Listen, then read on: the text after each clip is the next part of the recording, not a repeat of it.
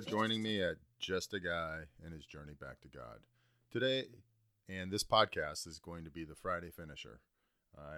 As a habit, I've always had a Friday finisher of some sort, be it in business or now in my personal life and in my journeys.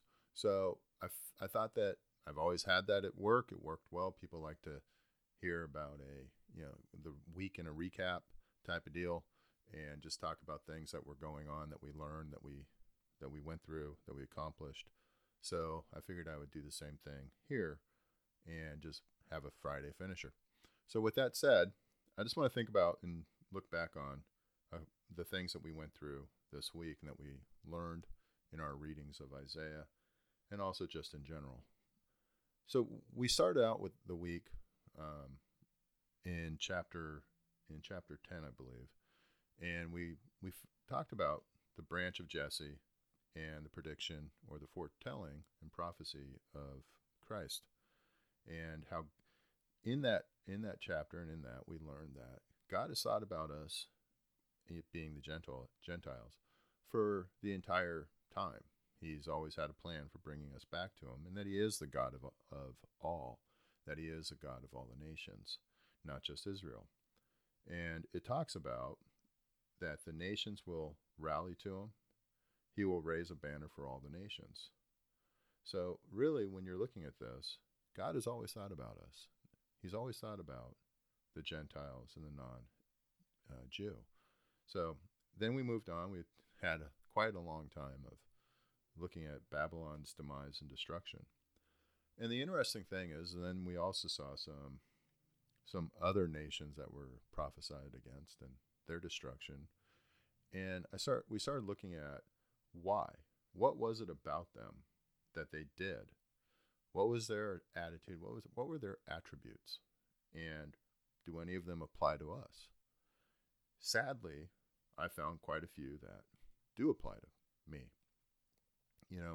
Babylon, it was specifically arrogant, haughty, had a haughty spirit, and also pomp.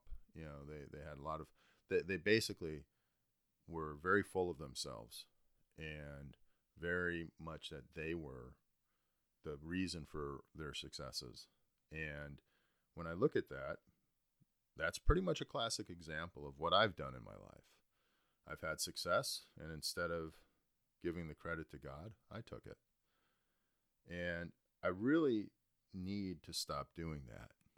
And so that's really where looking at God, looking at people as he sees them, that includes me.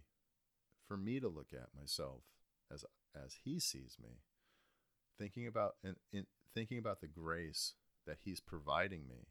And only when I can see people as he sees them can I truly be graceful. I can't do it on my own. There were other prophecies against other nations, and again, more similarities that we can find between those nations and myself that I can find. So many times it shows examples of them relying on themselves, their money, and their wealth. Again, they were very arrogant at times because their success was all about them. And they really they didn't take care of and treat the widows and orphans like they should, which God says is justice and mercy. Often relying on our money, I can rely on that or relate to that. I look at my checking account or my savings accounts, my 401ks, all the time. It gives me a certain comfort level or a certain angst. Right now, with the market doing what it's doing, there's angst. It's not a happy thing watching the accounts go down. But the reality is I shouldn't care. I should be trusting in God. Not that you don't care. You're a good steward of your funds and what he's given to us. At the same time, it's one of those things that he will take care of us, and we have to rely on him and trust in him. So really, I think there's a lot of different pieces this week that we learned, and I can see a lot of similarities in myself about those nations that God prophesied against or about, and that he brought down, and that were brought down and had some pretty terrible consequences. I also found that practicing seeing others as God sees them, it's a very difficult and challenging practice for me because I have decades and decades of habit to break. I have always looked at people in a certain way. And now I'm, man, I need to change that. How do I do that? I found it was very much like working out and very much like exercise or a muscle that needs to be exercised. It needs to be nourished.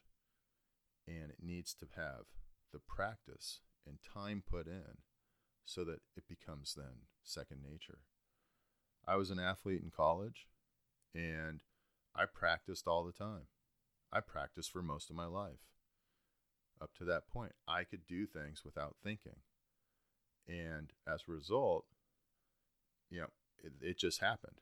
Well, it's the same way with our thoughts.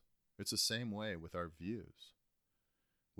If we are looking to really see people as God sees them, or whatever you chose for your week of practice and change, then we have to work at it over time.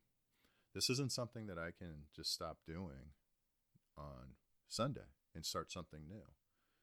Every habit, basically they say you want to start a new habit, you need to do it every day for 21 days.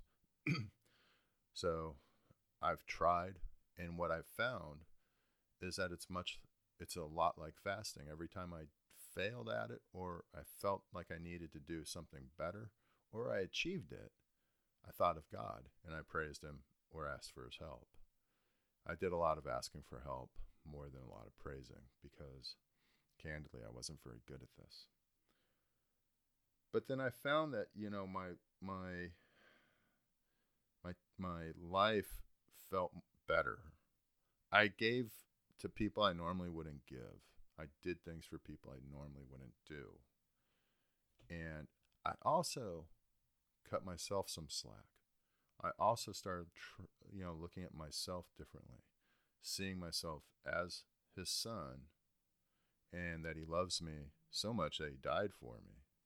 And that does a number of things that helps me tremendously with my self-worth.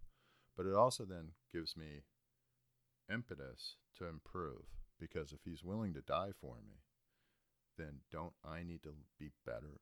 Don't I need to fulfill his desires for my life? Because in the end, they'll still be better for me. They'll make my life better. So as you can tell, I'm not articulating this as well as I would like. But at the end of the day, the end of this week, there have been a lot of victories. There's been a lot of learning. I know there's been a lot of growing closer to God. There's definitely a lot more thinking and seeking him out throughout the week than I've done in a long time. So for that, I thank all of you. And most of all, I give him praise. I encourage you for the rest of your week to keep striving forward, keep learning, growing closer to him.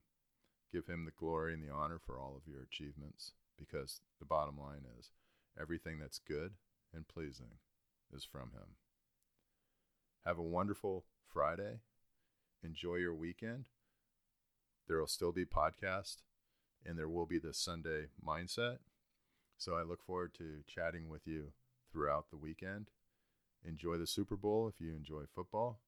If not, just enjoy the weekend and your families and your friends, or whatever it is you do.